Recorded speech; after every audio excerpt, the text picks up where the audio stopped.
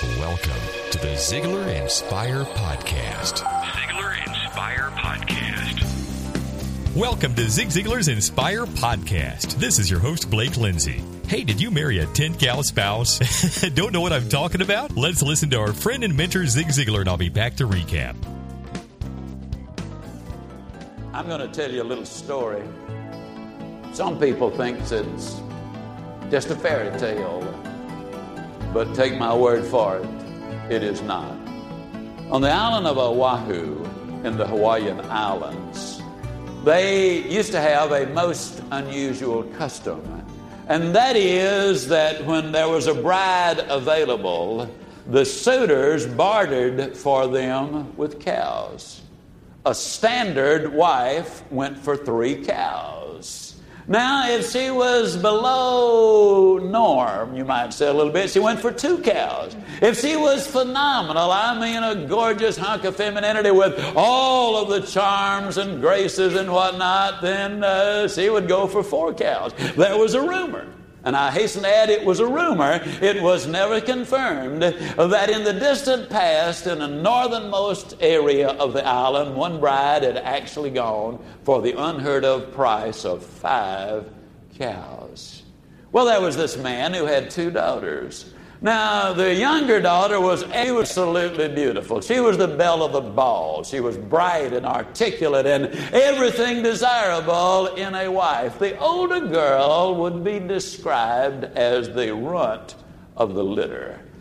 She was what some people would call a reject. And old Dad knew there's no way on earth he was ever going to get the full price of 3 cows for her. As a matter of fact, deep down he knew he wasn't going to get 2 cows. And if reality came to light, he knew that 1 cow would be a good deal for him. And if the truth were known, he would be more than willing just to let her go so he wouldn't have to feed her for the rest of her life. Well, along comes Johnny Lingo.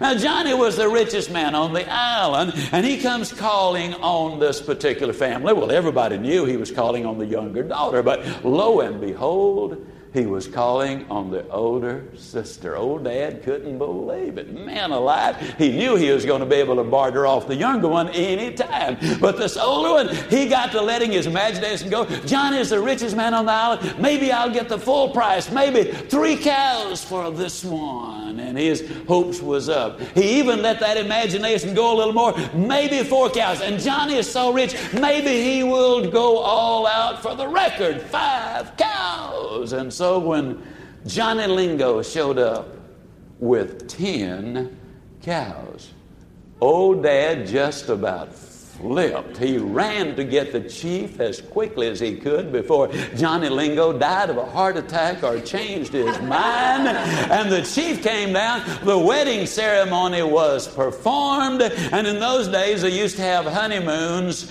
of a full year. But when you've got yourself a 10-cow bride, no 1-year honeymoon for them. 2 full years. That was the deal. And finally, the 2 years had expired. The lookout had been posted. He was to sound the horn when the young couple would return at the crack of dawn the next day. And sure enough, at the crack of dawn, they heard the sound of that horn, and the village arose and rushed out, and the lookout was poised overlooking the area, and he could see. And the question was, is it the bride and groom? And the lookout responded, it is the groom, but I do not recognize the bride. Though there is something that is familiar about her. And as she drew closer and closer, he finally said, yes, it is her, but you almost cannot recognize her. And as she made her entrance into the village, so beautiful, so graceful, so poised, so articulate, so everything you could want in a wife. Old Dad, as a matter of fact, got powerful upset. He felt that Johnny Lingo had gotten to him, that there was a 15-cow bride if there ever had. Now, I know, a lot of people, as I said earlier, would think that's some kind of a fairy tale. I'm here to tell you that is not a fairy tale. You see, she became a 10-cow wife the instant Johnny Lingo paid the 10 cows. If you want a 10-cow wife, fellas, you treat her like a 10-cow wife. Basically, there are three kinds of love. The first kind of love is stergo. Now, this is described and explained best in this little analogy. In the latter part of the 19th century, a mother in Wales was on her way to see some relatives down the road. Suddenly, a blizzard came up. She was carrying her infant. She didn't get there when they thought she should have. They set out a search party. They found the mother dressed only in her underclothes. They started looking for the baby. And they found the baby carefully and warmly wrapped in all of her outer garments, alive and well. Yes, the mother had sacrificed her life for her baby. That baby was Britain's prime minister during World War I, David Lloyd George. Stergo love is what you're talking about. Now, eros means we're visually attracted to another. This is the beginning. A lot of people think in terms of that as being a negative kind of love, but the reality is God made man and woman different, so we would be attracted to each other. The third kind is described by Dr. J. Allen Peterson as phileo, and this kind of love involves a mutual attraction based on two individuals sharing things in common with each other, a fondness or a liking based on a similarity of outlook in life. The fourth and easily the most basic, the most important and beautiful kind is agape love.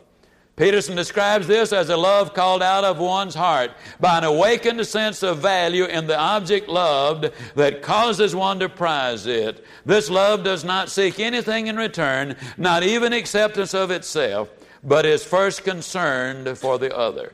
It is the ultimate love, and it brings out the best in all of us. This kind of love is best expressed in a love letter written by a Jewish scholar to his relatives in Corinth about 2,000 years ago. He says, "If I speak in the tongues of men and of angels, but have not love, I am only a resounding gong or a clanging cymbal. If I have the gift of prophecy and can fathom all mysteries and all knowledge, and if I have a faith that can move mountains, but have not love, I am nothing. If I give all I possess to the poor and surrender my body to the flames, but have not love, I gain nothing." Please listen very carefully as he describes what love really is all about. Love is patient. Love is kind. It does not envy. It does not boast. It is not proud. It is not rude. It is not self-seeking. It is not easily angered. It keeps no record of wrongs. Love does not delight in evil, but rejoices with the truth. It always protects, always trusts, always hopes, always perseveres. Love never fails. Let me challenge you, husbands and wives. Get your book, take it, look at this list, and at the end of every day, ask yourself the questions that I'm going to propose. Let me say it yet another time. The odds are 10,000 to 1 that nobody who ever listens to these recordings will attempt to do all of the things I'm talking about. I'm not certain anybody alive would ever do all of them. But I will tell you this, the odds are 4,000 to 1 that if you don't do some of them, your marriage will never experience the delight, joy, and excitement that God intended it to experience. That is such a powerful reminder. If you treat your spouse with love and attention, you will develop a beautiful relationship. What can you do for your spouse today? This is Blake Lindsay reminding you to live your life to the fullest. Ziglar. Inspiring true performance.